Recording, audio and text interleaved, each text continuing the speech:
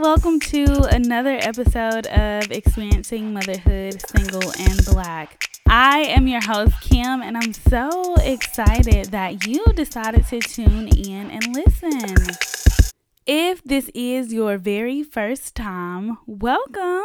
If you are a part of the community here, welcome back. I am so excited to have each and every one of you tune in. If you missed out on last week's episode, we talked all about home buying. Arisha literally walked us through the process, and she even took the time out to answer some listener questions. So if you are planning to buy a home, whether it be this year or next year or any year after that, you definitely want to tune in to that episode and take you some notes. She definitely gave us a lot of great tips. If you have been listening and you haven't taken out the time to leave a review over on Apple Podcasts, please pause this and take a moment to do so. January 17th marks 1 year since I have been podcasting, and I'm super excited about it. I did not think that I would be here still podcasting and chatting with you guys. So if this podcast has impacted you in any way, go over to speakpipe.com/singleblackmotherhood and leave me a voicemail. I am going to be working on an anniversary episode where I feature listener reviews, okay? So again, that's speakpipe.com, speakpipe.com/single black motherhood. I would greatly appreciate that. That would allow other listeners who are new to the podcast see how beneficial it is for their life. This Sunday, I will be celebrating the 1 year anniversary for the podcast over brunch with some other single moms that are local here in Houston, and I'm super excited about that. This week, we are talking all about getting involved in your child's education. So many times I hear parents complain about helping kids with their homework or saying that they don't have enough time to go to the school, attend the conferences, go on field trips, and things like that. So I got to chat with Yvette, who has been an educator for 20 years, and she has a wealth of knowledge. So she's going to be sharing some tips with us today on how we can get involved. If you are already involved, I still want to encourage you to stay tuned because you never know what you can learn. Like I always tell people that I don't know everything and I learn new things every day. And even though I think I may know a lot about a certain topic, there's always something to be learned, okay? So without further ado, let's get into this episode. Hi, Yvette. Welcome to the show. I am so excited to have you on to chat. How are you doing? I'm doing well. Thank you. Good morning. Thank you. You're welcome. Can you take a moment to just tell the listeners a little bit about yourself? I am Yvette, mother of 3, single mom, former military spouse, and I'm also an educator of almost 20 years in the middle school level. So I am raising 3 teenagers, and I'm also an author of the Single Parent Guide book, as well as some educational books for teachers, for teacher development, and also a woman empowerment book. So I'm out here raising these teenagers and also helping in the communities as much as I can. That is so awesome. So you've been an educator, you said, for 10 years, right? 20. 20. Okay. Sorry. I totally missed that. 20 years. Wow. Oh my It's gosh. okay. You don't even look like you could have been. Oh my gosh. Yes, ma'am. Now I want to ask you your age, but I'll ask you off the mic. I'm like, oh my God. It's okay. You can. But you do have teenagers, so I guess that could make sense. Jeez. Like, I do feel like Black women age so yeah. well. Like, I would have never known how to say that. Yeah, it's you know, I hear it a lot, and I hear it even at work, but I just take it as a blessing. But I've been doing this for 20 years. This will be my 20th year, and I enjoy I wake up every morning super excited about going to work. I Oh, love that's it. so exciting. So when you say Yes. educator, because I know some teachers call Mhm. themselves educators, is there like a difference between like just being a teacher and an educator, or like how does that look? Like, can you tell me, or like Yeah. I don't know, break it Yeah. down, because sometimes I'm a little Yes. confused. I hear people say like I'm an educator or I'm a teacher, and so I just wonder, Right. where does the difference lie? Yeah, and so that is actually a good question because to me, and some people get offended. I'm not about titles, so I will always be a teacher, no matter what. Like that, I'm a teacher at heart. However, I am one that's transitioned to principalship. So where I am in administration role, complete my principalship intern, so I am in the role of a principal. So whereas some people just like, I'm an educator, or they'll say the term administrator, but I say educator because, again, I focus on teacher development as another platform that I have. So, just to cover all, I just say that I'm an educator. But yes, Okay, that's I pretty taught in cool. middle school. I Uh, love it. I love every day of it. I think you mentioned something about you have another part of your platform where you help teachers develop. Yes, so I also have a platform. Teacher Coach Series is a platform where it is actually designed for professional development for teachers. And so where I coach and guide teachers through the creation of personalized and relevant and rigorous learning environments in their classrooms.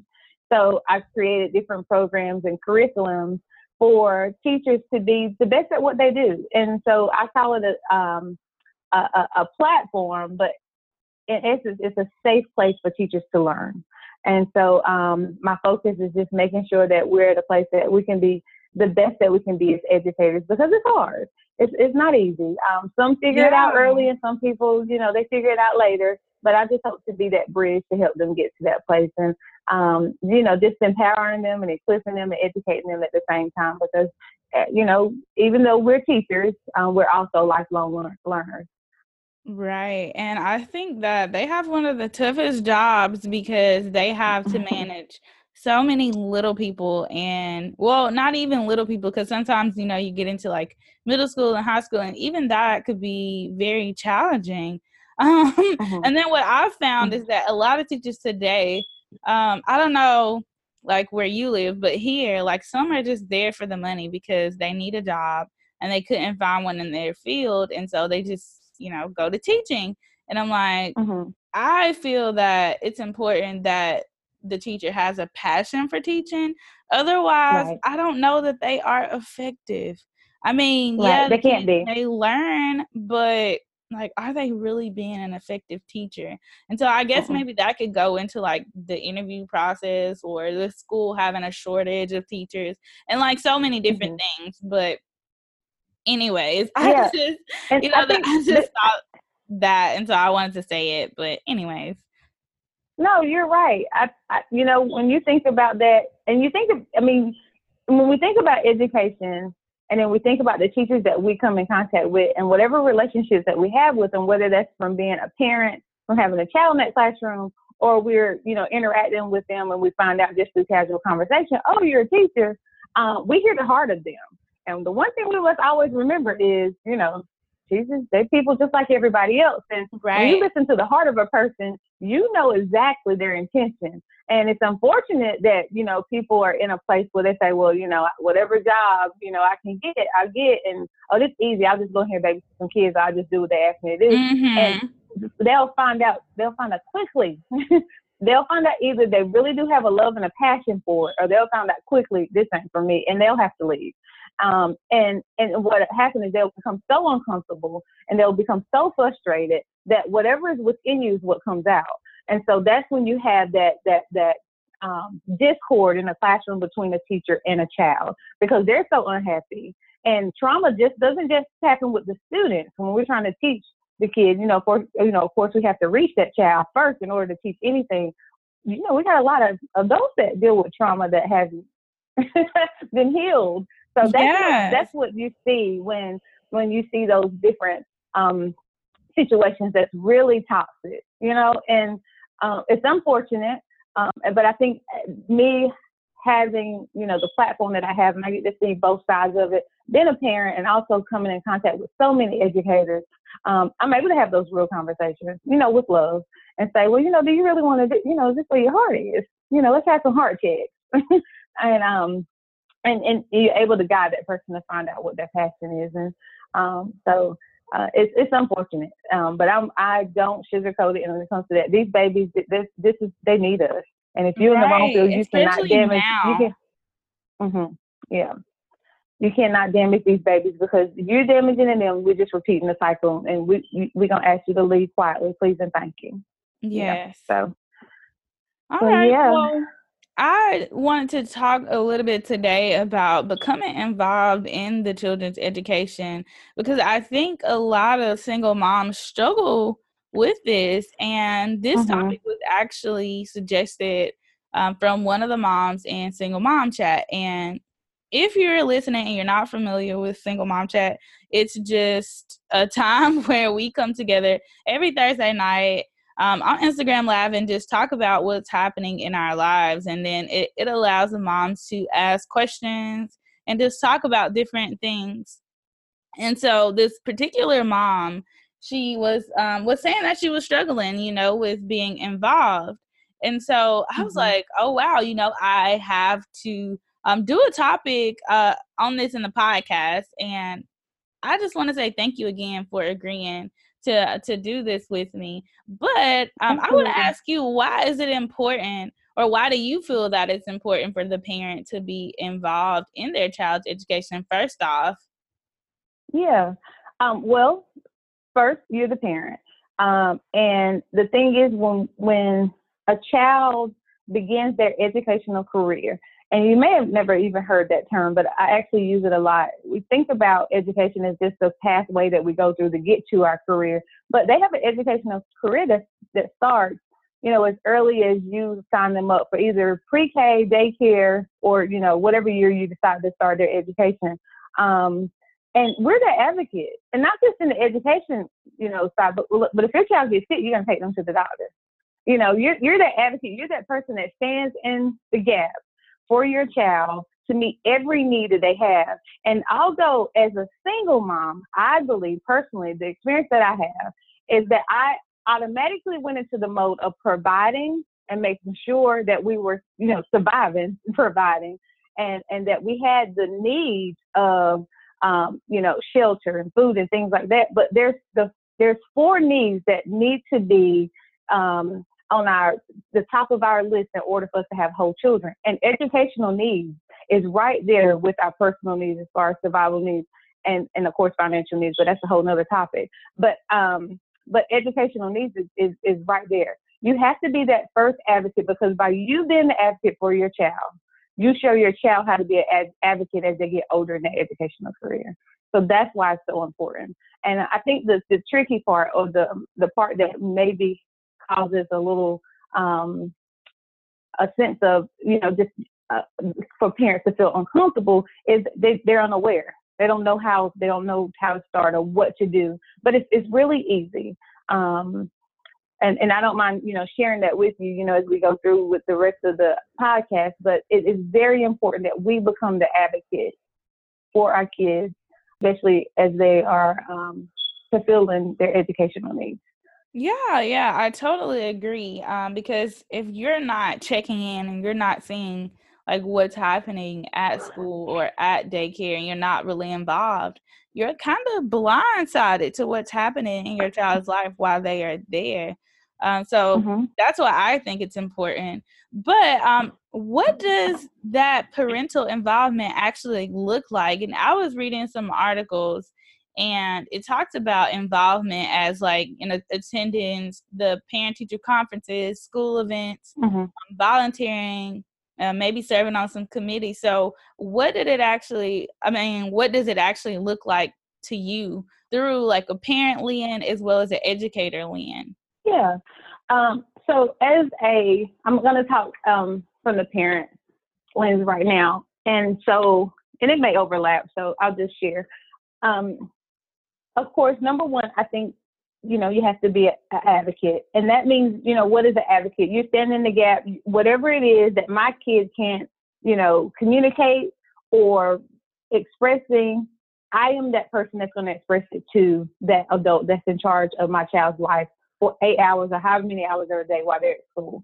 And that's from letting them know, how my child learns. And I'll talk about how you identify that as well. The personality of my child, the different things that you may have noticed just in getting to know your child. And the interesting thing is, if you have more than one child, in my case, all of my children are completely different. So that the needs and the things that I express to their educators, it's not like I can't just say, well, kids do this and kids do that. In a classroom, you have sometimes up to 30 kids and all of them learn differently. So you have to explain or show, as a parent, how your child is learning. So when you go into the atmosphere of, whether it's parent-teacher conference, whether it's, you just have questions because you're noticing things at home and you want to know if your child is having those same responses or reactions at school. You're going to go in a way that you just ask it. And so, and I'm sort of jumping, I'm sorry, but you're going to go in as an advocate. You're going to make yourself aware. How do you make yourself aware? Is by studying your child, one. Then you're going to ask questions for things that you're not aware of, as far as if there is a program or if there is a solution to something that you see, because it's not always a problem. Sometimes your child may be gifted, and you're like, I just think that my child should be challenged a little bit more. And sometimes parents don't even know. And they don't know that the testing and everything begins when a parent asks, or it doesn't get done. So the awareness of asking questions, and then I think the final and the most important piece is the accountability piece. You have to make yourself accountable, your child accountable, and the educator accountable. And in that, it goes back to those asking questions. And so we have to get to a place that we're comfortable. And even when we don't know the right question, you can actually say, well, I don't really know the right question, but can you help me understand this? Or what does this mean? By asking more questions. And if I could just say this, I shared this in the Single Parents Guide about the educational needs of a child. And one of the things that I found out is that sometimes as parents, we respond and react based off of our educational experience. So if we had a good educational experience, we had good teachers, and school was great for us, we sort of have like this perspective about school and education as it being great. But not everybody had great experiences. I know especially during my time, if someone had a child and they were in school might not have been that great for them. So when it comes back to them having to come in there or teach a parent-teacher conference, or for whatever reason, to be an advocate for their child, all of those emotions and all of those experiences that they had during their educational experience comes out in those conferences. And I think that sometimes as parents, we have to make sure that we're checking ourselves and we look and we identify with, okay, now when we come in here, make sure that we're coming as an advocate for our child, but also with those questions to make sure that we're not, if it's in a negative light, putting that out, because I've seen it where parents have come in and they have shared different things, and I'll be like, well, that's not, I don't see that in your child, or what makes you feel this, or why do you feel this way that your child is experiencing this? And you can clearly see that's something that the parent experienced. So I know that's a little off the topic, but that's something that I have noticed. That you shared that. Yeah. So that's something. But some things that you definitely want to share with your educator when you go in is, the personality of your child. And this comes when looking at your child. When your child is happy, how do they react? How do they respond? Creating that safe space for your child. So when something is not right, or when your child does not feel comfortable, the first person they come to is you. Because if you created this household where you are, if that teacher called me, it's on when we get to the house. Come on, let's all be honest. If you get the call or behaviors or issues, so that means that even if the child has, for whatever reason, has a teacher and their personalities do not get along, that child is going to have a fear about telling you or feel that they are always in the wrong. So that child is suffering and not learning as much as they can because of whatever's happening in that classroom. And I learned this as a parent because I was like, something's not right. Now, I had a great educational experience. I had some teachers that we probably need to go and take and get some, maybe check. But I had a great overall experience. But when I started noticing that my oldest was not, it made me like really check and say, well, I can't think about my experience. Let me find out exactly what's going on with my child. And I mean, it was a few years, we went through this span. She hated school. And she wasn't verbal. She wasn't able to express herself into saying why.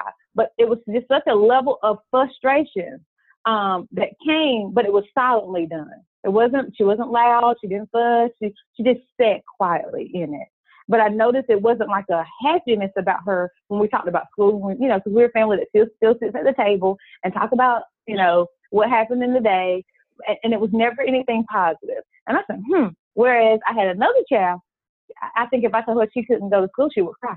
I mean, she was just like, oh no, we're going to school. I don't care if it's snowing. We're going to go. That's the best place in the world.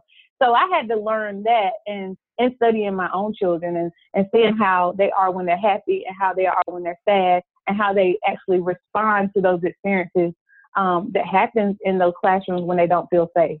And that's the main thing. I shared actually with a parent recently, and she was like, I just don't know what to do. I just don't want to come up there. And they were like, she come up here every day. Why not? You're the parent. You're the advocate. If you come up there every single day, do what you need to do to make sure that your child feels safe in that classroom. So I know it went all off, but no, it's okay. But I really did want to touch back on what you said about getting to know your child and how they learn. I think that's really important. But the thing or the problem that I could foresee is that the parents are not really sitting down to spend that much time with their kids. And so they don't really know how they learn. And so I think that is where we have to begin to do the work, because I know that my daughter was in, before she even started pre-K, it starts as early as, I guess, as soon as they can talk, right? With those little flashcards and those little board books where they can learn like simple words to say, and, starting to teach them their vocabulary.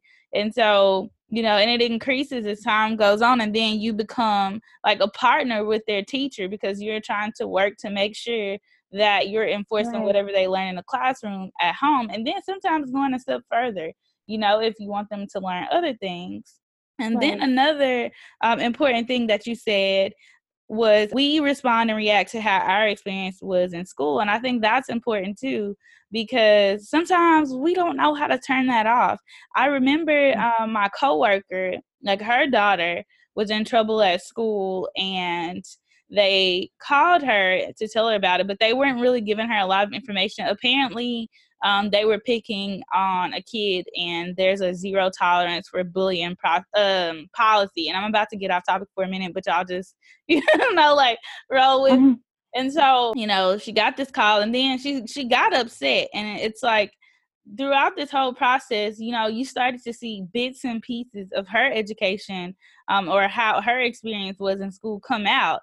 And she was like, well, where were these people whenever I was back in school and I was being bullied every day? Nobody was there. And, this is not realistic. And the kid, because I think they said something about they was going to put the little boy in a shredder or something like that. She was like, the kid can't even fit in the shredder. And, she was just going on and on. And she was so frustrated. But I'm like, listen, this is not 1980 anymore, People, and this is what happened in your life. You have to learn to separate that from your kid's life, but it's like these people are still holding on to this stuff, and it's a part of trauma, like you said. So the kids don't just have trauma, the parents have trauma. And so I recommended her, I'm like, you need to go see a therapist. And I, this is off topic again, but her and her husband has been having some issues. So I recommend therapy for that. But then even a step further, I'm like, if your husband is not okay with like going to therapy right now, you need to go yourself. Like, don't even worry about what he's feeling right now. You need to go for you, because clearly you have some issues that you need to work through. Right. But I you just gotta be healed. that because I'm sure a lot of moms that are listening can relate, Yeah. And it's you said something, and I so believe this, and I think one of the things, and I actually take great honor in it, is that I've always been able to build relationships with parents, where I've always had that strong parent unit in the school. Whereas it didn't matter what I needed. If I called or if I needed something, I always had the greatest response from parents. And in that, you said something, you said about being that bridge and being that partner with the educator. And I think it's two sides. Of course, the educator, the teacher, whoever you're interacting with, because sometimes, if you're going for meetings, sometimes you don't meet with the teacher. It just depends on the nature of whatever it is that you meet with. You might meet with an administrator. You might meet with a testing coordinator. It just depends on the needs, the educational needs of the child and what you're meeting for. But in creating that partnership, if you notice that as a parent, if you notice that partnership is not being offered, you create it. You're the advocate, no matter what. You create it, because when your child gets in middle school and you're preparing them for high school to be ready for college, you're going to have to show that child how to become an advocate for themselves. And the first thing you want to do is, how do I build a healthy relationship? Whether the person is, I'm trying to find a nice word, so forgive me. Whether the person is tolerable or not, you can still create a partnership with whoever it is that's in place. And that is, okay, so can I send you an email to confirm everything that we talked about, or to just to get some feedback on everything that we talked about, or to check in on what we talked about, and I'll also be back, to let them know, this is something I'm going to do. So that accountability piece, it's like, seriously, that accountability piece for you as well as your child and the educator is up to you. So if that hand is not being extended to say, we're partners in here, sometimes you got to show them, I'm going to let you know we are partners. And the number one person that I'm advocating for is my child, no matter what. And I'm going to go into something that I talk about a little in depth in, my book, is about how you discipline a child, how you discipline your child when they are in the wrong. I mean, we know sometimes our children, they have their personalities, they're who they are. We know what they do at home. So just imagine they're doing it freely out in public when you're not around. So if that comes about, now everybody raises their children wrong, but I just wanted to put this out there. If you demean or tear down your child in front of others, and it's not a safe environment, you're creating and giving other people permission to use your ammunition to tear down your kids when you are not around. Now, one thing that I don't do when, and I even do it with family, and they be like, you didn't say that. I was like, I got this. I don't correct my children in front of other people if it causes, when I know it's going to be something that could possibly tear them down. And the reason why I don't is because I need them to feel safe, to let them know that I'm correcting you in love, but I also need you to see why you need to change and what you need to change too, or what you need to see in the situation. And so I'm going to give this, and of course I won't use names, but a parent, and I know she was raised probably like, I don't know, maybe it's a common thing these days, but she got the phone call. Kid wasn't doing the student wasn't doing things that she wanted. And of course, the expectations of the school came up there, and we had to shut the doors. We had to sort of try in our most professional way, guide her off the hall because she went in on that kid. And I've heard educators after that moment use that for the rest of the year on that kid. Well, don't let me call you mama because she knows you should come up here and beat you. Things like that in front of the class.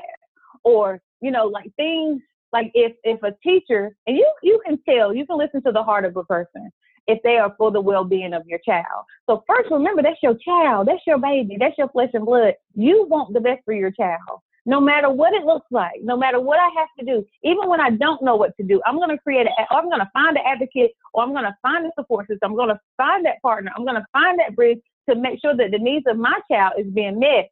And in that, if someone does not have the best interests of your child, it'll come out, and they'll say it.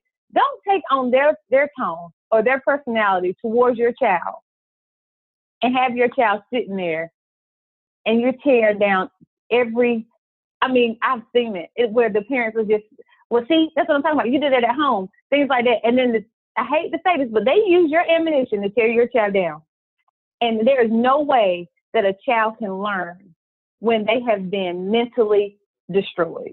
So I just wanted to say that piece. I totally agree.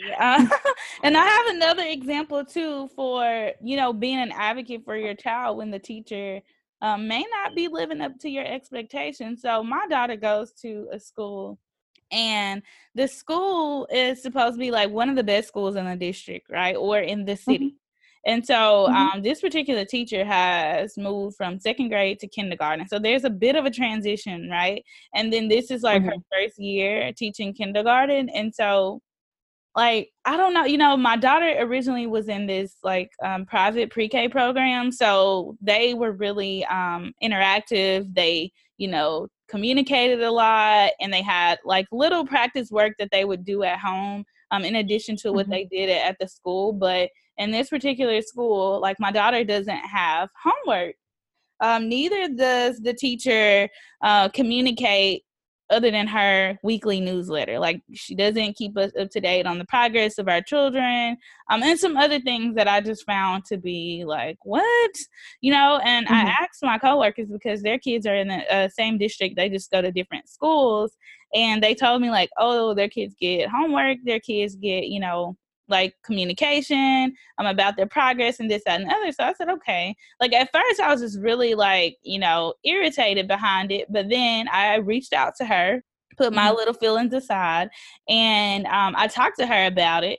And she basically told me that I guess at that school or in kindergarten, they don't communicate other than the weekly newsletter. And what was really funny to me, I guess what really caused me to kind of like show up, was that it wasn't until I got my daughter's first report card that I actually knew that she was having an issue with, I think it was decomposing or something.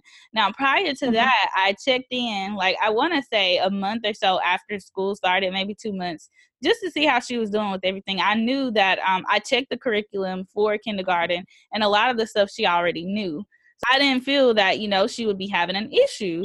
And so, anyways, long story short, you know, she tells me that, you know, they don't really communicate prior to the report card, and that's how they measure how they're doing. And so I had to let her know in so many words that, no, I want to be informed about my child's progress. I don't want to wait until she gets a report card, because there's no progress report or anything to know that, you know, she's struggling with something. I want to do everything in my power, because I work with her like every single night after she comes home from school. And if she has like whatever they're doing in the classroom, then, you know, I'm creating something else for her to do at home. So we could have been working on this at home had I known this was an issue, you know? And Mm-hmm. so, anyways, just said all that to say that I had to communicate with this teacher and let her know that I was my child's advocate. So I encourage you guys that are listening to show up for your kids, because these people, Mm-hmm. they don't seem to always care, you know. Like I said, every Mm-hmm. teacher is not passionate. Now, like I said before, like some of my coworkers, they have teachers that, you know, communicate with them and let them know how their kids are doing. A lot of times we're like, oh, is this a good school or is that a good school? When Right. I feel like it's not about the school, it's more about the teachers. Now, I guess in Right. some form, like, it could be about the school, but it really boils down to the teachers at that school. Right, it does. And if I may, and I'm gonna say this because, again, you know, I'm a teacher at heart. I love what I do. So I've been able to see the inside, the outside, and mix both sides, you know. And I'll say, even to, you know, the degree of, you know, once communicated and once that accountability piece is there, and you have made yourself accountable, and you have, you know, hey, I'm coming in here every month, I'm doing my check-in, I'm doing my email, whatever it is that makes you feel comfortable. Remember, we all have different parenting styles too. We have our own different personalities. And, you know, as an educator, the one thing that I would always, you know, think about, and I don't even know that I've ever voiced this, so this is interesting. Oh, I have. I did it to a parent, actually. I said, just trust me. You know, if you have some questions, and so say, you know, you said after a month you checked in and was like, well, hold on, I'm not hearing anything. Let me see what's going on with my baby. Let me see what's happening, you know, with her journey. And to say, if you see that this, and I don't know the nature and you know, the personality or the tolerant level of, you know, her teacher at this time, but if you see that, you know, what she's doing is good and she hasn't brought something to your attention, because if it's a issue, now this is when you're dealing with a teacher that's working at 100% of heart. And not somebody that's just, don't have the passion or the love for the kids. If they have not brought something to your attention that says a red flag, this child is not moving along, I would say, especially after, when whatever documentation. Now, I'm one that I feel like you do need to, you need to reach out to kids, especially at elementary level. That is like a non-negotiable. You need to have something going home, whether it's just a little pass or a little stamp or I don't know, but something needs to come home every week. I know everybody, is demanding, probably can become overwhelming, especially when you have a large number of students. But you're gonna have to make it generic. You're gonna have to get you a little stamp pad or something. But you need to let me know what's going on with my child. So, yes. Oh my gosh, I found that to be so strange. Yeah. So, and I get everybody got their own place, but their own way of doing, and I get it because I have my own way of doing. And I would say, just coming from the educator side, is trust the teacher. If you are confident that your child, especially, and knowing what the curriculum is and how and what they need to learn by a certain time. And hopefully they have given that to a parent night or a parent newsletter or something, I'm hoping, or a website, however they give out the information. And that your child is shown that they're able to learn this, and then you studying your child, because that's a thing that's happening all the time. It's not like you have your baby, okay, I looked at them, I like how they drink their bottle, and now I know how they learn. No, this is something that their learning styles change throughout the time that they're going through their educational experience. And so as a parent, us making sure that we're accountable first, we're learning how they're learning. And so I'm getting to the point of like trusting the teacher to a degree to say, okay, so if you haven't reached out to me, and I would ask, so if you haven't reached out to me, so you're saying that in these areas, she's good. And by using whatever information that they gave you as your talking points, as you're leading into the conversation point, because the only way that they're going to be accountable and they become partners with you is by you making them accountable. So it's it's like that. Okay, so are you doing it, and I can trust that you got this, or do I need to come in here and do I need to have a meeting to make sure that we got everything going on? So I would just say, trust them enough to know that they're getting to see your child and learning their learning styles and what's happening, but also making them accountable at the same time. No side is greater. You know what I mean? And saying, okay, so we need to have a meeting because I don't know that you're sharing with me that my child is, or why is my child struggling in this area? I think will be the question, And if they can't give you an answer, then you need to move it up. Can I share something else too? Yeah. Go ahead. Okay. So I actually before the holiday break, I took off because I am one of those people know what I do. And I was reached out by a parent, and she said, can you come to the school with me? I said, yes. And if you want me to do the conference call, call me. I'll be on the phone. You can have me if you want me to, anytime you want me to interject, I'll ask the questions that you need to ask. Have somebody that you can call. Have somebody, if you don't understand something, if you don't get something, of course we got internet and it is great. You'll find most of the stuff that you need on there through a website, mommy blog, whatever it is that you're trying to reach. But if you need that advocate for yourself to go in and speak on behalf of you and your child, it's okay. You can have the whole community sitting in the meeting with you if you choose to, or when you call these meetings. Because I think it's important that parents call meetings as much as school calls for parents to come in for meetings. And so I actually 2-hour drive, and I didn't go with the expectation to have to talk or anything. They wanted me to watch a child. And this child, I've met several times. And I just saw him as being a very confident, young, vibrant male student. And this child was crying every single day. Well, of course, my red flags just went up all types of ways. Like, well, why would he be crying going to school? I mean, in elementary, every kid should love going through those doors every day. And so in me, wanting to make sure that I look at it from all different perspectives I said, my goal is to find out if you need to move him. That's all. I need to know what's happening. So I need to see it with my own eyes to see if you need to move him out of that environment. Because if he doesn't feel safe sometimes, well, we already know kids don't know how to communicate exactly how they feel all the time. And all he knows to do is crying. So when they're saying, oh, well, he's socially, behind, or we can't get him to stop crying, or whatever the case, and they're looking at it as it being a mental or, social disadvantage. It may be that he does not feel safe in that classroom. And because he is not a disrespectful kid, and he can't say, I don't like you, or you're treating me mean, he's crying. And he was crying. It wasn't no like little crying. But as soon as he left that school, he turned into that happy kid again. So it was the decision, when is it time to move a kid from a class? Or when is it time to say, what you got going on in your classroom? It has nothing to do with me, you, or how I feel about you personally. But as you've been an educator for my child, you can't be anymore. It is, I think as a parent, we have to make sure that we are confident enough to know that it is our job, that if something is not happening that creates my child to be the whole child complete, then it's my job to remove them from that harmful or hostile environment. Period. No, nothing behind that. Just move them out. Never allow your child to stay in a place and they are being damaged or emotionally harmed, because it's going to trip. That will be it will grow. It will continue to grow every year.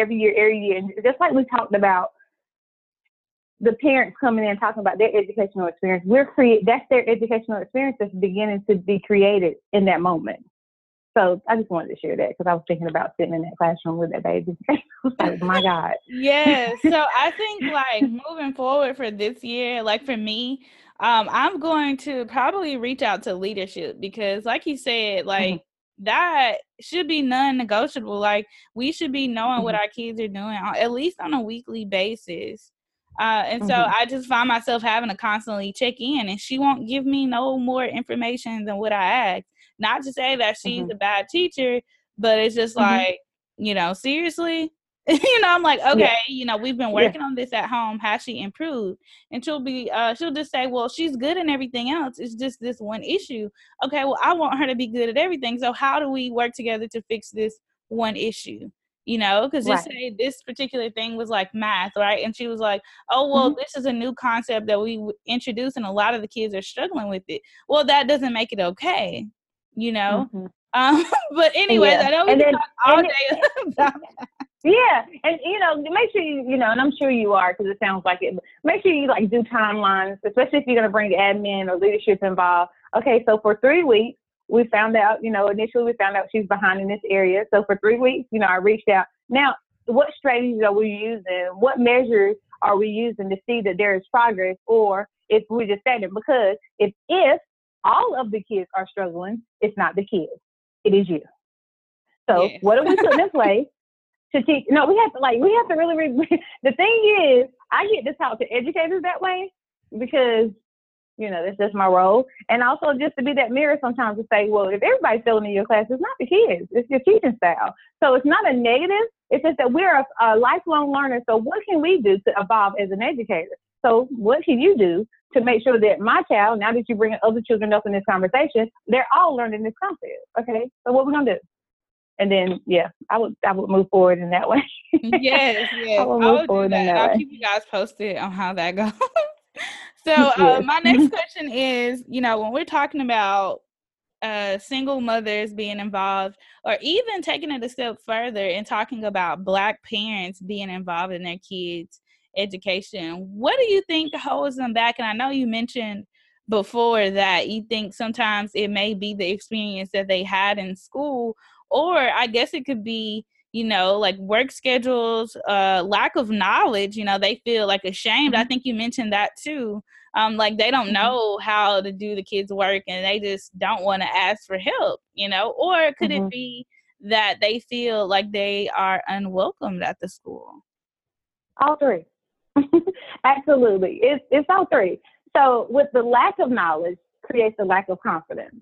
And the lack of knowledge, education is evolving. Although we can all, create our list of the things that we don't like about education, we are evolving, and how things are being taught. And just look at society.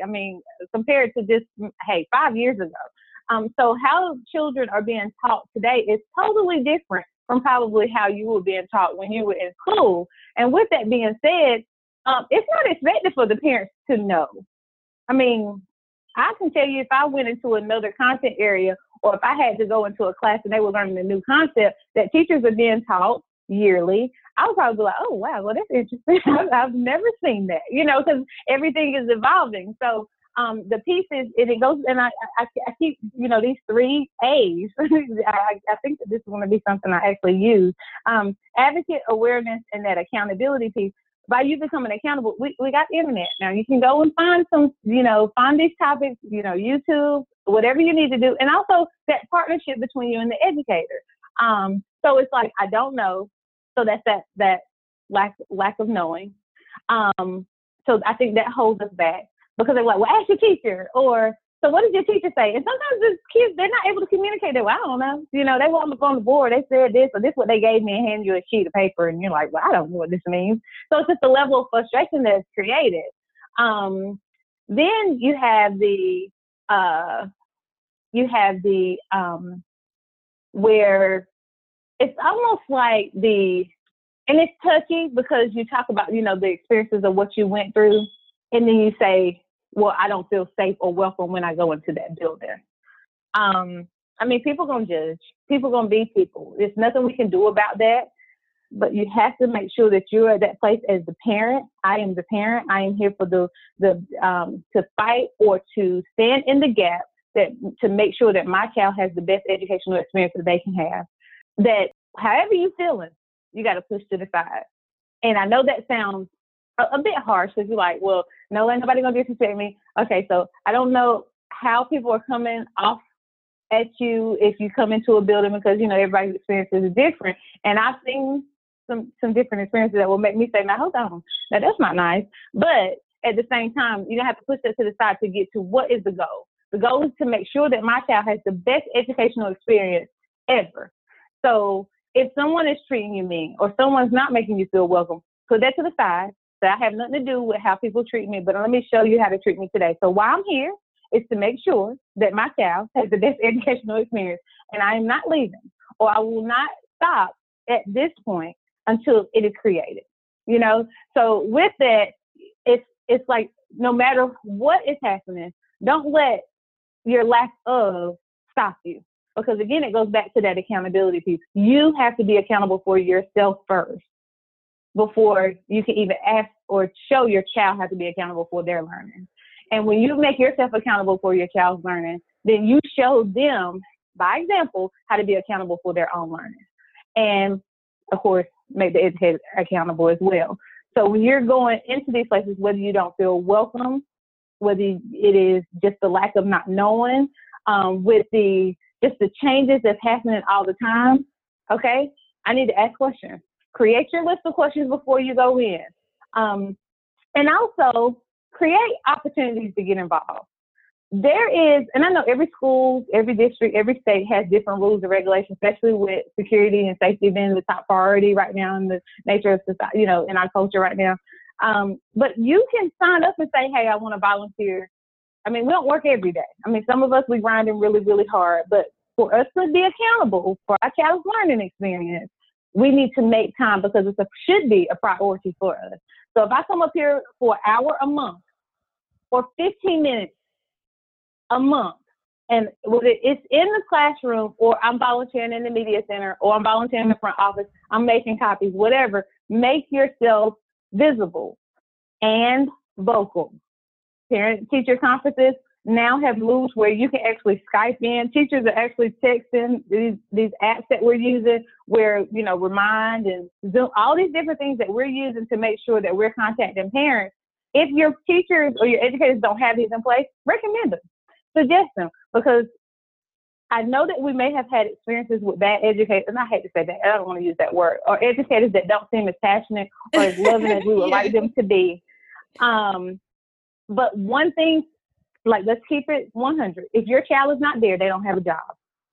And if your child is not learning, their job is on the line.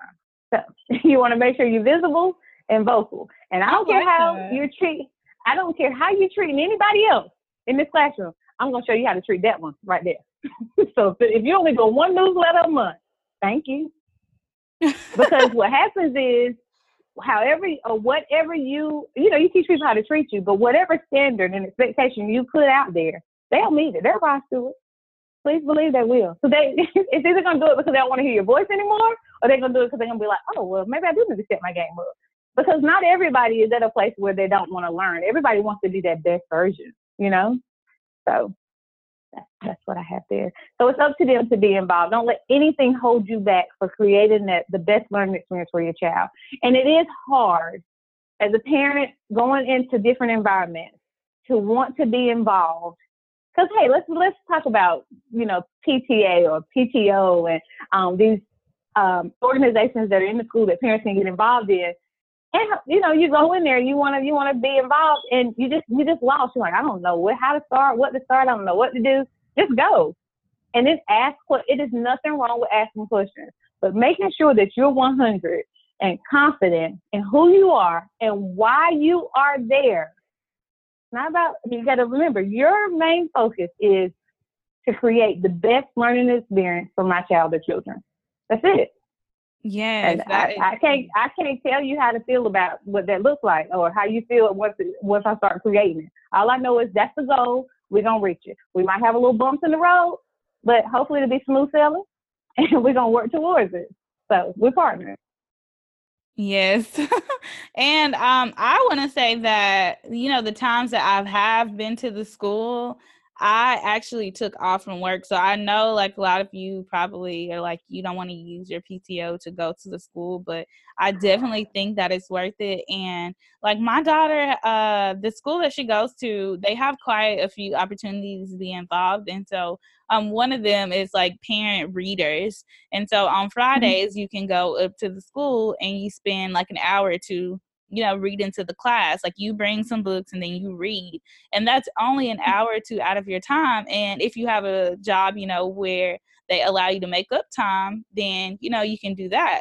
And so that's just like one of the ways. Or if, like you said, with the parent helpers or anything like that, I just feel like, you shouldn't allow like the lack of PTO or not wanting to use it become an excuse. I just felt like I should say that.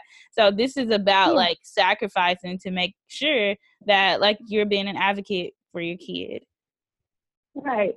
And another thing, and I don't know, every state is different, and we're talking to, and I'm speaking into existence, it's not happening, but we're talking to parents, internationally all around the world right now. And every job has different expectations and requirements. And there are some jobs that give you time. I think it's like 4 hours a month that you can take off for your child's educational needs. So look into it. Your job, yes. And even educators, we have it. Because you think about it, me as an educator, I don't get to go to my child's award ceremony. I don't get to go to activities happening during the daytime. Why? Because I am helping teach or help educators in another building. So, and those, I'm taking advantage of that time too. Okay, on this day, on this field trip, I'm going with my son on his field trip, or I'm going here with my daughter for her first day at college to be here because I get my 4 hours a month, whatever that looks like. So look into it. It may be an option for you. Oh, wow. That's so cool. Maybe something that you can bring up. Yeah, so I work for a community hospital. Now, they do allow us like 8 hours to go volunteer at one place per year. Like I think it's per year, like where you get like, 8 hours to go and volunteer that you don't have to use your personal time for. So I'll definitely ask about the time for education because that is so cool. Yeah. I never knew that existed. And hey, you can use those 8 hours for your child's school. I mean, remember the number one goal. The number one goal is to making sure that my child has the best learning experience ever. And in that, I'm going to be visible and vocal, whatever that takes. So how y'all doing? Hey. Yeah.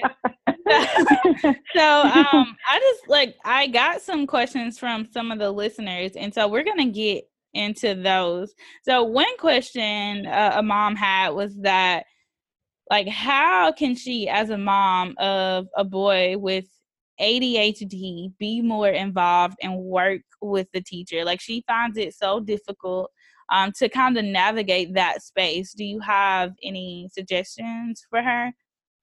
Mm-hmm. And so, first being able to identify, what it is that we are, that we're addressing. So we see that, there's a need.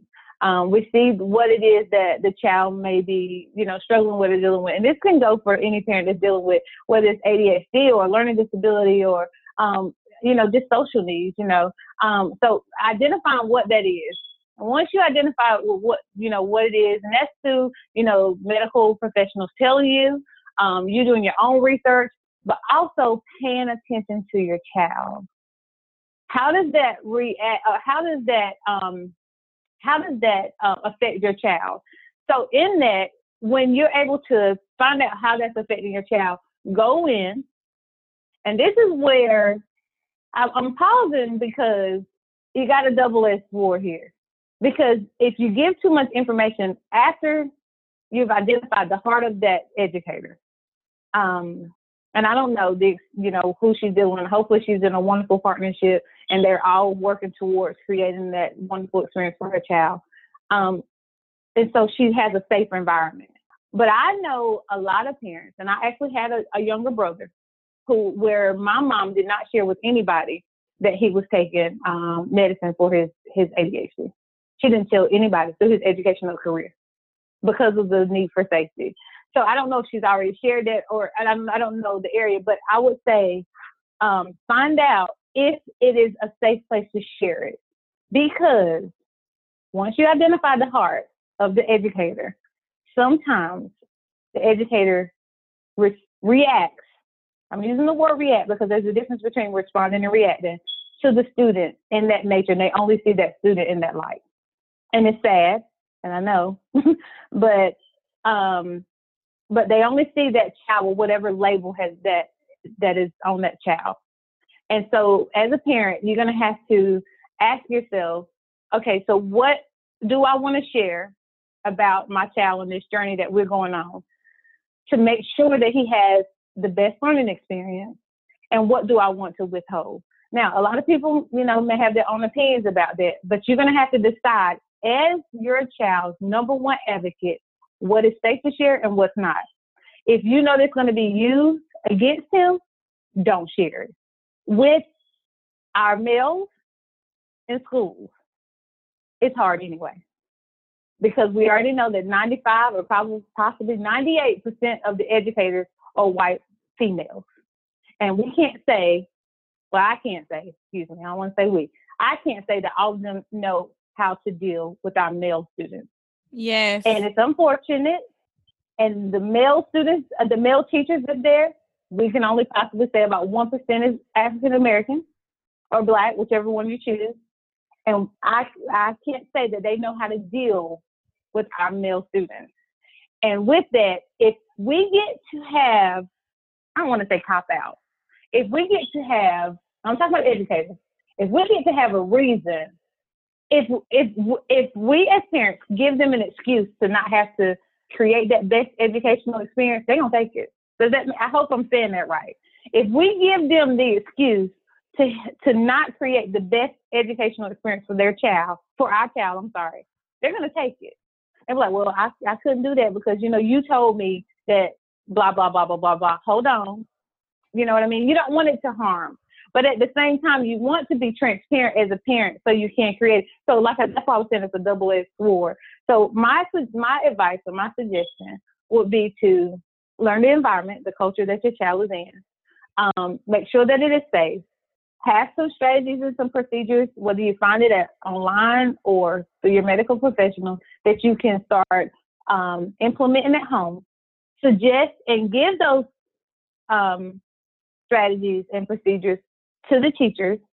Be a part of all of the meetings, because unfortunately, when we have meetings at school, a lot of parents don't show up, and we're creating strategies and timelines and ways we're going to implement all of these different things for our babies, and the parents they don't have a voice in it. The parent voice is completely gone. And you do not have to be physically there. You can call in, you can text back and forth, you can do FaceTime, Whatever it is that you need to do to make sure that you are the number one advocate for your child. Now, say if it's just challenging and the teacher is just struggling with meeting the needs of this child, that's where we were talking about earlier. When is it safe to move? Or when is it the time to move my child to create or find that person that can meet the needs of my child? And that's when you need to start having that discussion. And that will take more of your time of you going up there unannounced, going in, looking in, or so usually they have like a little place that you can go and look in the window, or just saying, I just want to do a classroom tour. And you can let them know, I'm coming. I need to see what's happening in the classroom. I need to see how he's responding and reacting to different things that's happening in the classroom. What is a trigger? What is making him feel uncomfortable to respond or react to you in a certain way? Is there anybody in this building that he feels safe around? And then also, as a parent, the number one thing that we want to make sure that we're doing is, of course, making ourselves accountable, but how are we making our child accountable?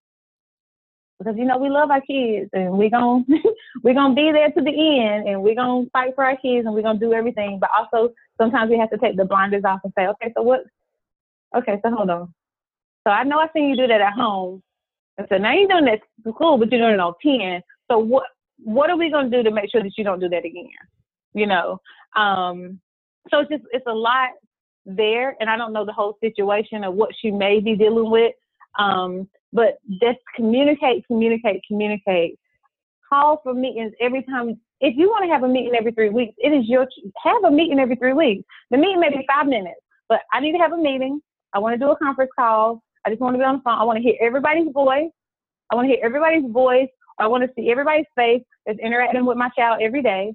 I need to see what you're implementing, what is in place, what are you doing to making sure that he is having the best educational experience, because we're creating the foundation for, his future in whatever grade he is the next year and the year after that. Yes, that is good. And you know what? I wanted to say that oftentimes I feel like in a Black community, we tend to label our kids, and we don't really, I guess like really get to the root of the problem, and we see that they're acting out or they're doing this or that, and we automatically say, oh, this boy has ADHD, or this girl, needs to be on some medicine because of X, Y, Z, when we're not really taking the time to really figure out what those issues are. And I think as a Black community, we just allow people to diagnose our kids and just move on, and not really doing our own research. So I just wanted to say that your kid does not have ADHD, but I just wanted to say that, especially to other moms that may have some younger kids that may be coming up, like, please just always do your research and get second and third opinions. That is so good. And making sure we're not numbing the situation or numbing what is happening right now, because we're not dealing with the root. Because if you don't deal with the root of the issue, it's going to come out in another way. And so when we find out what the root of the issue is, we can sever it at the root, that it has no growing power. And it actually leads into another piece. And I am faith-based, and actually, hopefully, some of the moms out there, if you want a copy of my book, you can get it. At the end of every chapter and every area that I talk about, I put a confession there that you are to speak over your child, and a prayer that you should pray over your children. And when you sever it at the root, it has no growing power. So sometimes out of frustration, because we don't know what to do, because we have not reached out for that advocate, or we have not reached out for that partner in this, we can't do it by ourselves. We have to reach out. And that's when you get in there and you have those meetings and you say, well, what programs do you have? What systems do you have in place? Because there are resources out there. Don't think that you have to figure this out by yourself. And you would hate to have a quick decision that has a lasting impact. And so we want to use wisdom in everything. You don't want to create or make a decision that has a lifelong impact and is negative. We want to make those decisions that always have a positive impact. And I mean, you can go so deep in that, but I'm trying to be mindful. Yeah. And just understand that trauma is real, and trauma is real, and there's no age limit to it. Yeah, it is not, absolutely not. I mean, our babies, the things that they're experiencing, and they can come from the most loving homes, and I'm sure they do. And I'll give you this example. Going to school and possibly seeing a fender bender can create a sense of trauma for a kid.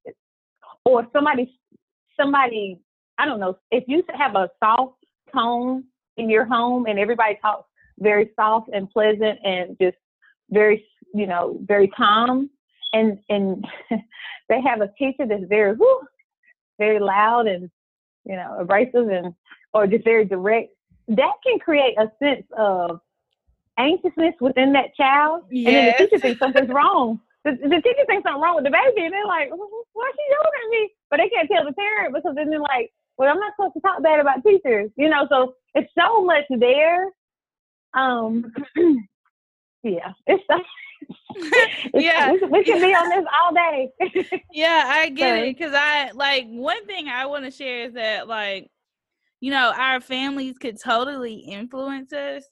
Just talking about this ADHD thing, but in a different light. So when my daughter was 2 or 3, she's a really busy kid, right? And if you're not used to kids around, then you're like, oh, she's hyper, she's this and she's that. I mean, she's a kid. But even a step further, she used to have, I won't call it a problem, but she would just try to talk really fast and she would stutter. And so I had some family members to tell me I need to get her a speech therapist or, something like that. And I just didn't feel in my spirit that she had a speech problem. I just, continue to work with her and tell her to slow down when she's talking, because her words will run together. And so every time she would stutter, I would tell her to slow down, think about what she wants to say and then say it. And so we went through that for months, actually. And now she talks perfectly fine. She's 5 now, but I never put her in speech therapy. But had I listened to my family to talk about she was this and she was that, then, I may have I don't think there may have been a problem with doing that, but, not actually having to do it by working with her myself, if that makes sense. So I just want to say family can be bad influence sometimes. So just be careful with that, especially if they haven't had a kid in a while, or they don't really know how to deal with kids, high energy kids, So just be careful. And that's all I'm gonna say about that. Now, moving on to the next question. A mom says that she has a kid who seems uninterested in school. So do you have any tips or tricks that can help the kid? Now, I asked her a question and she didn't reply to me yet, but I asked her do you get are you not interested in their education? Are you actually helping them and doing this and doing that? Because sometimes our thoughts about education can transfer over into our kids. My dad actually does not value education. He thinks me going to college was a waste, especially since he makes 6 figures and all of that without ever going to school. So it was hard for me to really talk about education with him. Not that he was a very involved parent either, but just, finishing college, not really getting a job in my field, and he was just on the outside looking in, right? So you have a degree and you don't have a job in your field, you couldn't even get a job when you first came to Houston, he was just throwing all of those things in my face. And so anyways, just saying all that to say your thoughts on education could really affect your kids, whether they are young or older kids. So I think for me, if I was coming, well, I've experienced it. So I actually experienced it with 2 of my children, my oldest and my youngest, where we went through a stint of them just I'm good. I don't want to. I don't want to go to school. I I mean, that wasn't defiant. There wasn't disrespect. It was none of that. But you knew like the zeal or whatever it was about like going to school or being happy about it. It wasn't there. I'm sure she probably has, but I would have the conversation. I would ask, well, what do you like about school? They'll tell you, but pay attention to the body language when they begin to talk. When you say or you bring up different things that you may, because our parents, you're trying your best. You're like, so you like the teacher? Is the lunch good? You're bringing up all this stuff that you're trying to remember or you're trying to relate to the kid to find out what it is that's possibly creating this feeling towards school. In that, pay attention to how they're responding, how they're reacting to what you're saying. And I know that I didn't realize it until I said something about the little girls. I said, well, are the little girls nice and stuff? And she was like, I mean, they okay. Now, my baby was in the second grade. From second grade to fifth grade, she shared with me now, and she's talked about it so openly now. It's so odd. She talks about it so openly now how she hated going to school every single day because the little girls were so mean to her. And she never told me when she was going through it. But I would see how she would react and respond when I'd be like, well, come on, let's go. We were in a community that was very close-knit and like all school activities was like the whole community thing. But she was never excited about it. And we definitely had a lot of meetings. And I'm laughing because it got to a point where I would be like, I told my mom to step in because being an educator, being a colleague of, it just created a bit of friction in some areas. So I would have to like say, okay, Mom, go ahead in, you do this. And they would be like, oh, so is your mom coming to the meeting? They was like, is your mom coming to the meeting or is it you? I was like, no, my mom's going to handle this for me. Thank you. But in that, I would find out what is it, because it's something. And I would hate that it is, someone mistreating her or just a bad experience is happening and you find out later, because you do have to work through all of those things. And so just having those conversations. And then, now this is what caused me to start taking my oldest out to different learning experiences and environments. Taking her to different learning experiences and environments that did connect to the school and see how she responds to it. And in that, if she is happy and excited about going to museums and happy and excited about learning just different things through your personal experience and the experiences that you're creating as a parent, it's something going on in the classroom. It's something going on in the school that she doesn't like. So you figure it out by creating learning your child. So whatever that looks like for you guys, whatever the experiences look like for you guys when you're trying to study your child. And it's almost like creating a little test. I mean, but that's what we do as parents, let me see if my child's going to like these greens. So we're going to put new greens or whatever, if it's kale or spinach or collards or turnips, whatever. Let me put it on the plate and see if they like it. So create those little tests to find out what it is so we can move towards fixing it. That's what I would do. Yes. Okay. So that's good. That's really good. And so I hope that she, takes this information and implements some of those things. Now, I guess the next question that a mom had was, I guess like when it comes down to helping them with their homework. She has a kid that gets frustrated when they can't get it or they can't find the answer. And my daughter, I remember whenever I was teaching her how to write, like, I don't know, at like 2 or 3, I don't remember what age, but she would get so frustrated. And it started to make me frustrated. And I had to check myself because I'm like, I'm just trying to teach her how to write her letters. And she's not like getting it. And she would put her head down and she was like, she's tired of writing. You know how little kids are. And it's cute, but at the same time, it's frustrating because now they don't want to try. And so it took me like a lot of patience to just really work with her. And then I was kind of like able to keep like different little sheets where we tried practicing different letters and show her the progress. And I think that helped her to become like more interested in actually trying. Cause I'm like, look, you did this last week and now you're doing so much better, you know, and just encouraging her. But like even now, like she doesn't really have homework in kindergarten, but I know in pre-K she had homework, and like she would just do it, or if she couldn't get it, like she would get frustrated, but I would have to again be patient and work with her. And I think that may help, like being patient, but like you may have some other, you know, strategies for kids with older parents, because I can't speak to that aspect. Yeah. So of course being patient and I guess, you know, with me, but I mean, just as a parent, I mean, you have to think like, how do you like to learn? You know what I mean? Like, how do you like to learn different things? And so I'm going to add this piece, and it is add the fun to whatever it is that's going on.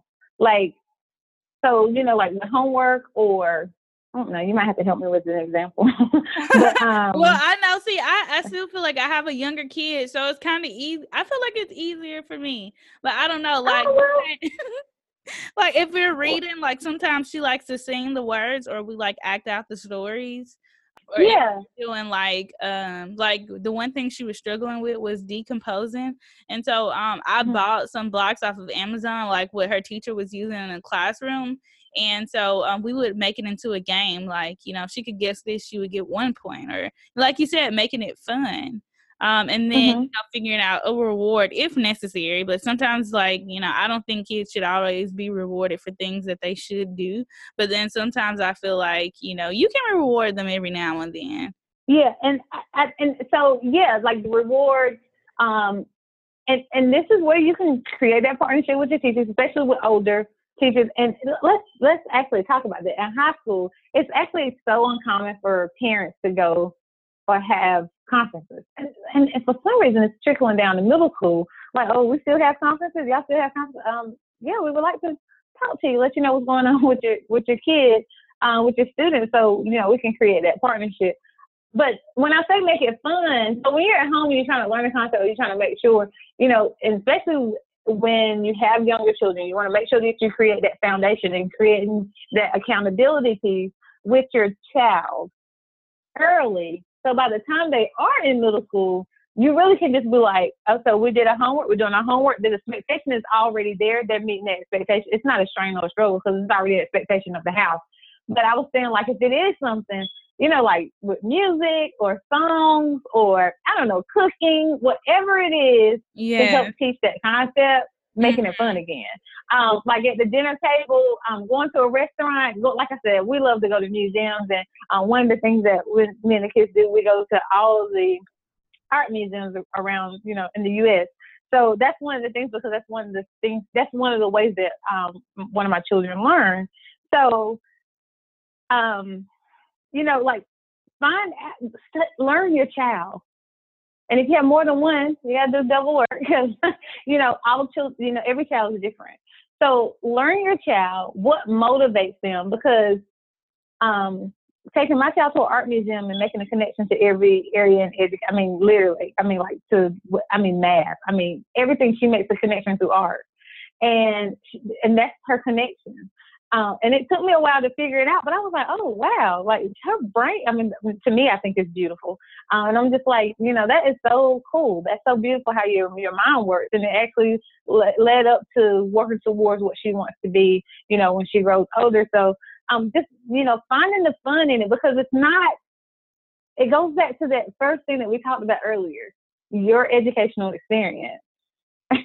It may not look like yours. How you learn something, how you deal with something, it's totally different. You know what I mean? It's totally different, or it could be, not always, but it could be totally different for how your child gets it. And so that patience piece that you shared, absolutely. But add some fun in there. Is this music? Okay. So what song do you think relates to this? Like when you first hear this concept, when you first hear this word, is there a song that comes to your head? Or what does this look like to you?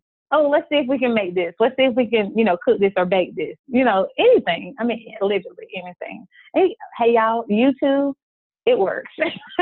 YouTube can help you in so many areas, especially with, you know, teaching something or helping your child learn something. Yes. And you mentioned something, and I actually was going to ask you about this, but why do you think that the parental involvement declines as the children become older, because it's like, okay, you know, when they first get in school, we're like all involved and gung-ho about, you know, our kids really learning and being the best that they can be. But then as they get in middle school and go on to high school, it's like, okay, they're on their own now. You know, they should be doing this because, you know, of, I guess, my expectations or what have you. And so we kind of fall off. I think so. The expectation is there. You know, I want my child to do their best, and I want them to learn. And I think even for me as a parent, as they get older, you know, we've already expressed, we've already shared, you know, our expectations, what we want. We feel like they have it, and I think for me, I feel like I'm at a place that if something's going on, you're gonna be like, hey, like this happened, blah, blah, blah, blah. And so what should I do? And the first thing that I do, even with my middle schoolers, I'll tell, you know, I have one in the 8th grade. I say, so did you talk to the teacher about it? Did you send an email? Like, cause I'm teaching them how to be their advocate through the example of what they've seen me do through all these years. So it's like we're at a place that we are sort of like releasing them to become their own advocate. But you have to be very careful, because at the same time, you want to continue to make yourself accountable in their learning experience. So as they get older, in high school, I can say I've been maybe 3 times, and my baby's getting ready to graduate from high school. And I'm talking about 3 times in the last 4 years to the school just to talk to the teachers. But I have been in communication like through email. But the constant conversation in PD, or when we go and talk to, you know, teachers and things, parents, they don't reach out unless a child is failing or something bad happens and the child may be getting, you know, in some trouble or some issues that are coming or arising from whatever is happening. So I'm not really sure if it's just because of the adult, you're trying to prepare them to be adults, so you start giving them that area. But I think I need to place a charge on all of us and say, they're not adults yet, and we need to probably take the reins back. And it's not that we have to get the weekly notifications or the weekly newsletters like we would do, require in elementary, but at least once a quarter. I mean, let's start there. Once a quarter, once a month, and reach out and just find out what is going on. But you will hope that those communication lines are open, that the child is talking to you, however you guys communicate at home, through text if something is going on, if they need a tutor, because this is actually the time that, you know, I am investing more like with SATs, the ACTs, and college tours and all this. So I cannot say that I go up to the school as much as I am preparing my older ones for where they're about to go. So I don't know why we don't use the school as our bridge, but you do have so many resources in the high school level, like the career counselors, the college counselors, to prepare them and to tell you more about scholarships and to tell you about grants and fellowships and internships and all these things that your students can be involved in.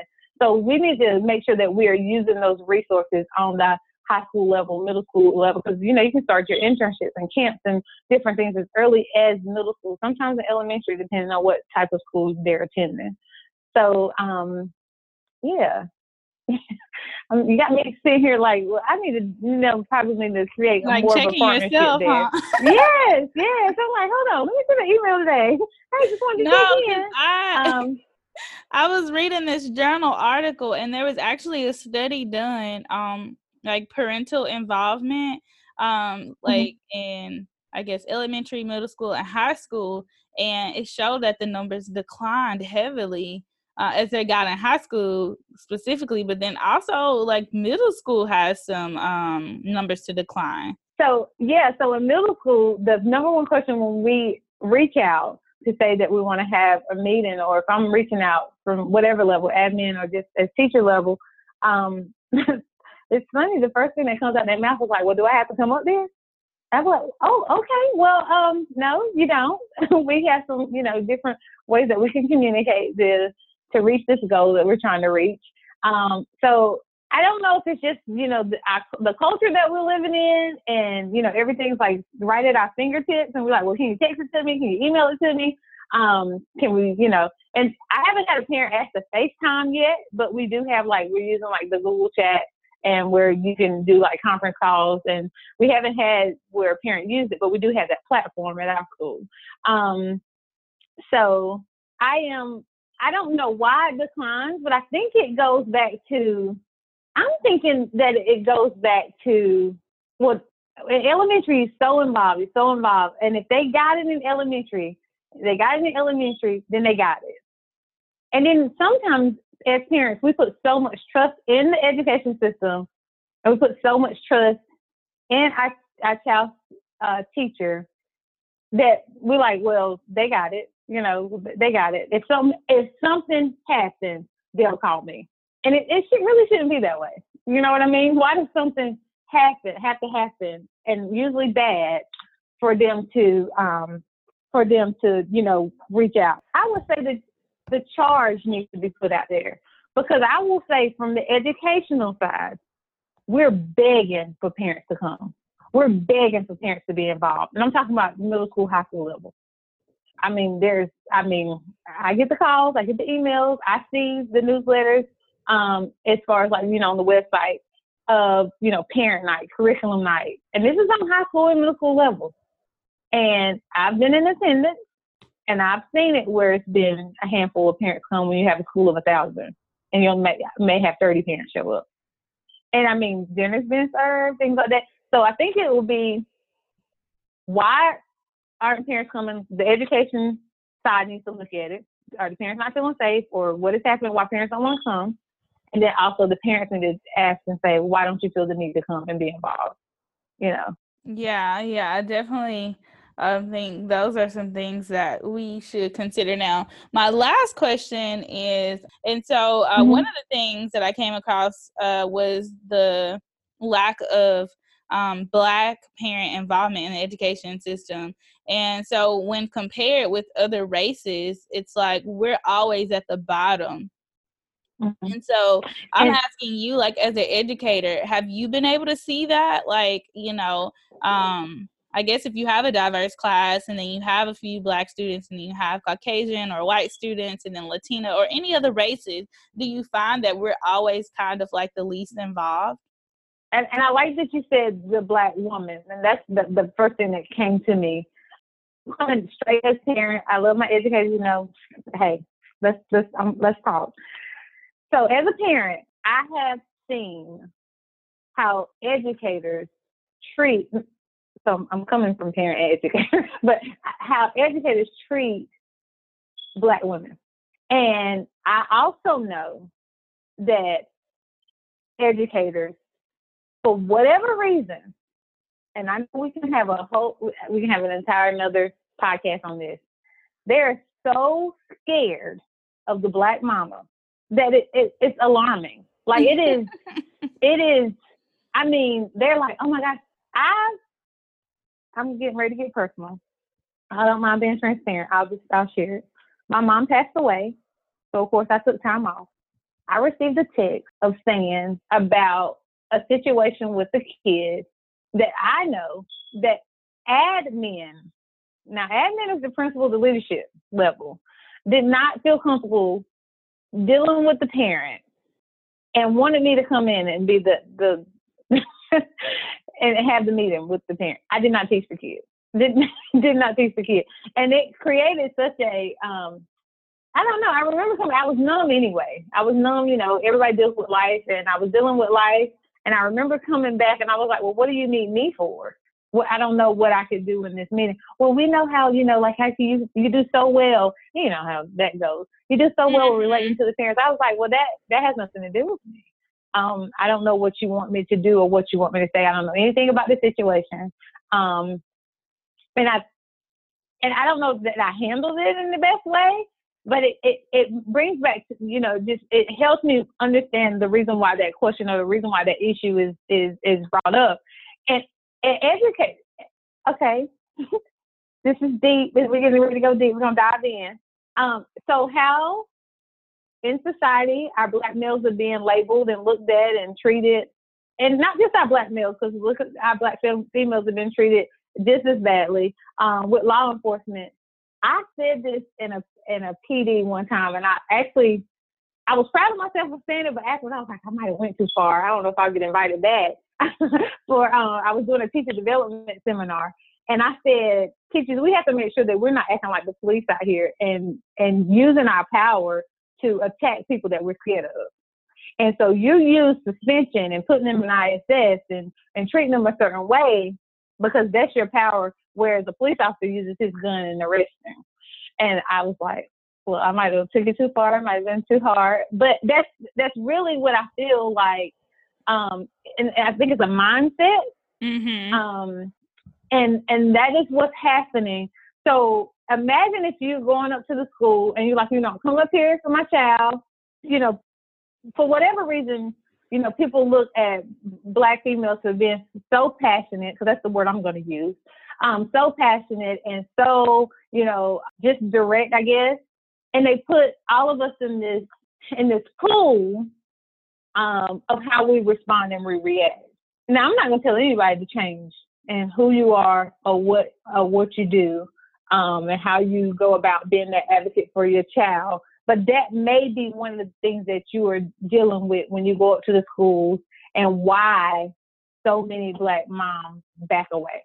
Because if they're not feeling welcome, if they feel like they're being attacked, or they feel like they're being judged, or they feel like they're being talked down to, and they don't want to come across as being passionate, they say, well, you're going to be fine. Just go up in that classroom, you close your mouth, and you do your work and get out. You know what I mean? And so it's like they back away. And I've seen that happen too. So I think that's what happened. I really think that's really what is going on. And then when you go in there, you don't see people that look like you, or just because they don't have to look like you to understand you, but they're not trying to understand where you're coming from, or they come already with their judgment, and they're not even there to listen to what you even have to share. And that's that piece where we go back to the educators and some that probably need to find another field. Mm-hmm. And it's sad. Yes, it is sad. And I think, thinking back earlier, I think we did touch on this because we were talking about the lack of knowledge and how, Black moms tend to feel like they don't know, so they don't show up type of thing until like something is actually happening. So they're not being involved in the classroom for those like various reasons. So I think, we did touch on that.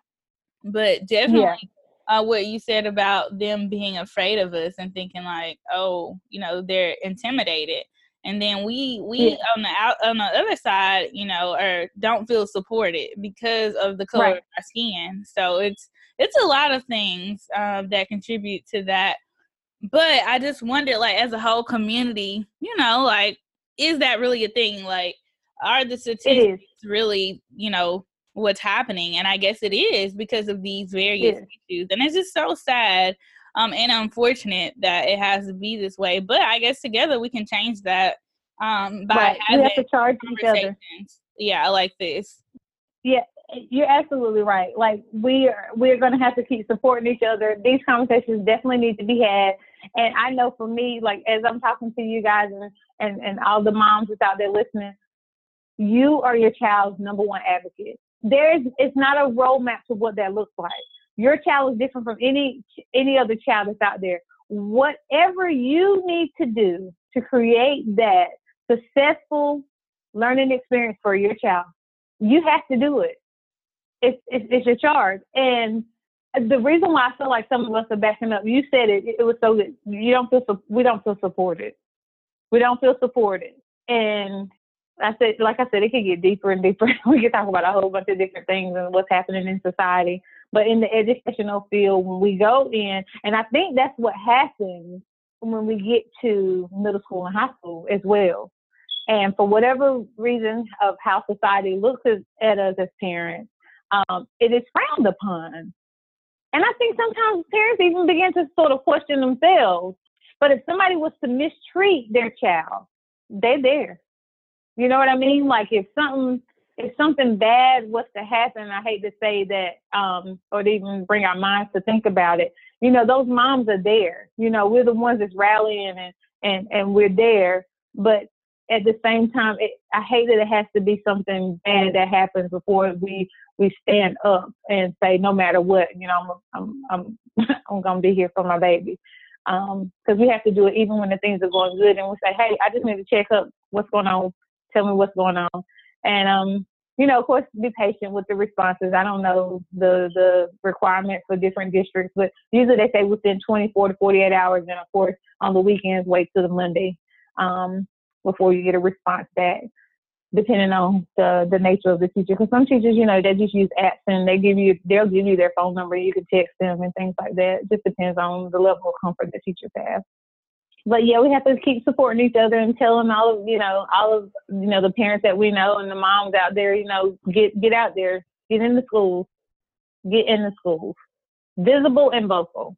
Yes, I'm gonna remember that. Visible and vocal. That's so good. Mm-hmm. So, finally, the last question I have is that, do you think a single parent really has an effect on the child's education versus the child growing up if they had like a two-parent home? Like, do you think that, I don't know, because studies show that there is some decline in like grades or test scores because of the absent parent or the lack of being in a two-parent home. And so I think I could look at it like two different ways. Like sometimes I think like, you know, there are some benefits to having a two-parent home, but, you know, then you could have two parents who don't really, you know, value education.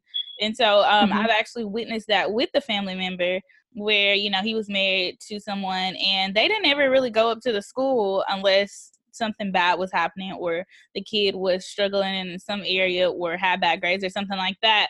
Whereas, you know, like working together as like partners in addition to being partners with the teacher, like they weren't really, you know, taking, I guess, advantage of the time, I guess, that they had, because it's like two of you and you should like, I feel like both of them should have been involved versus like, okay, now both of you want to go up to the school because, you know, the son is not doing what he needs to do.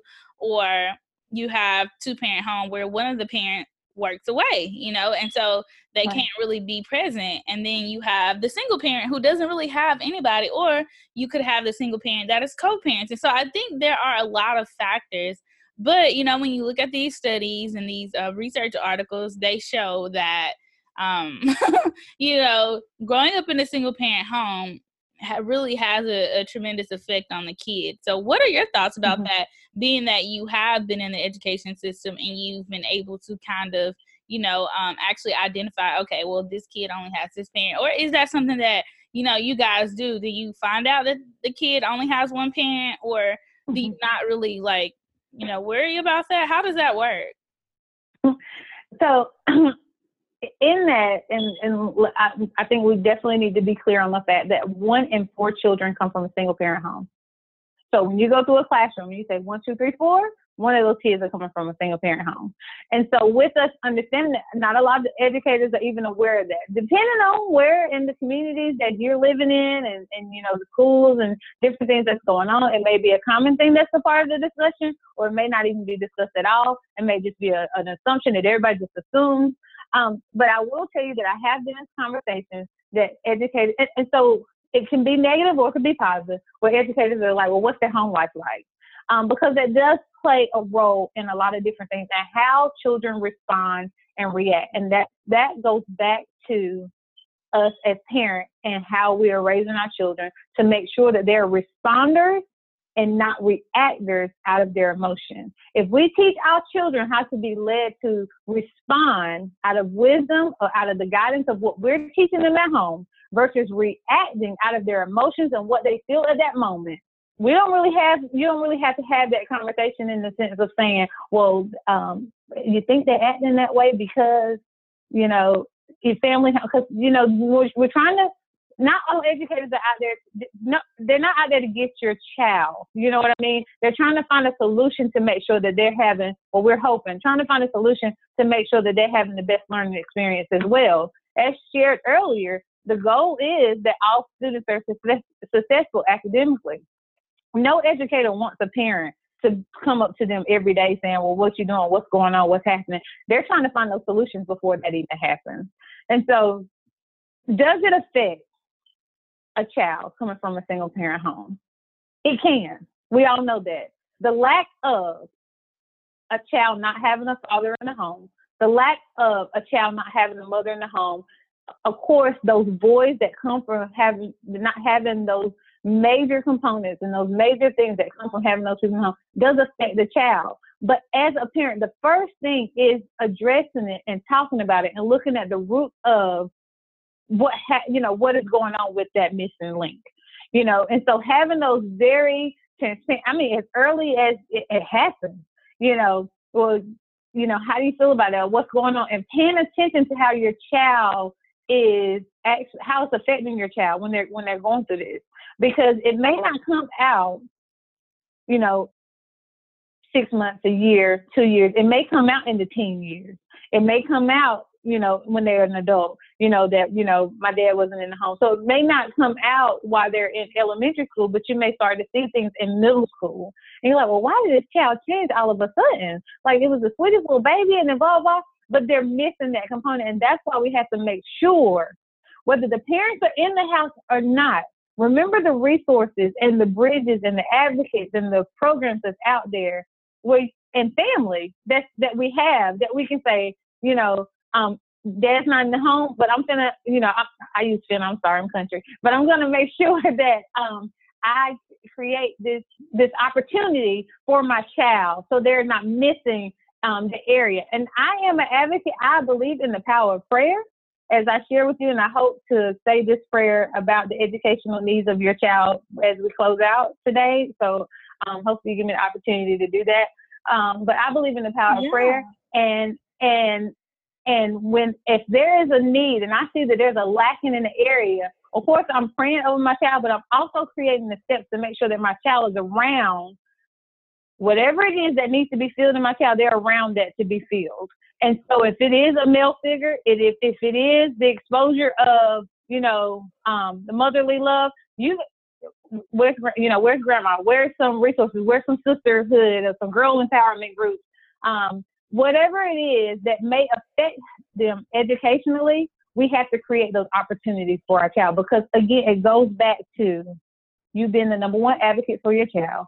You've been aware of what's happening with your child, asking the questions, and making yourself accountable before you can make your child accountable.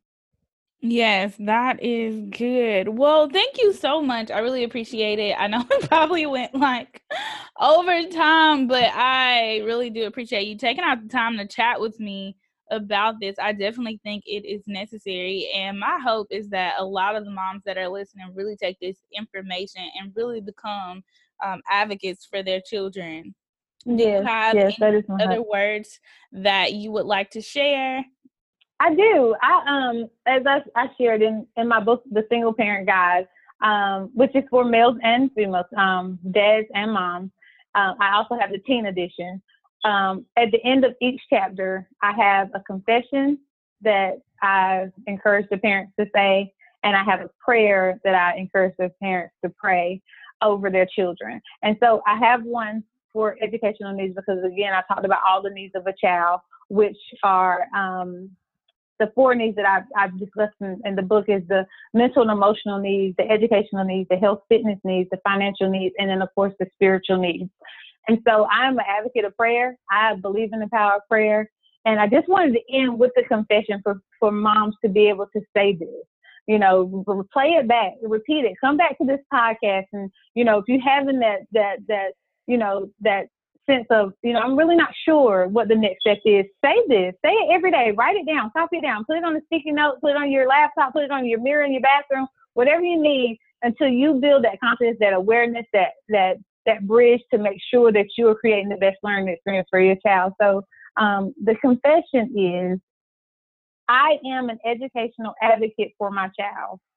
I will prepare and be a part of developing my child for a successful future.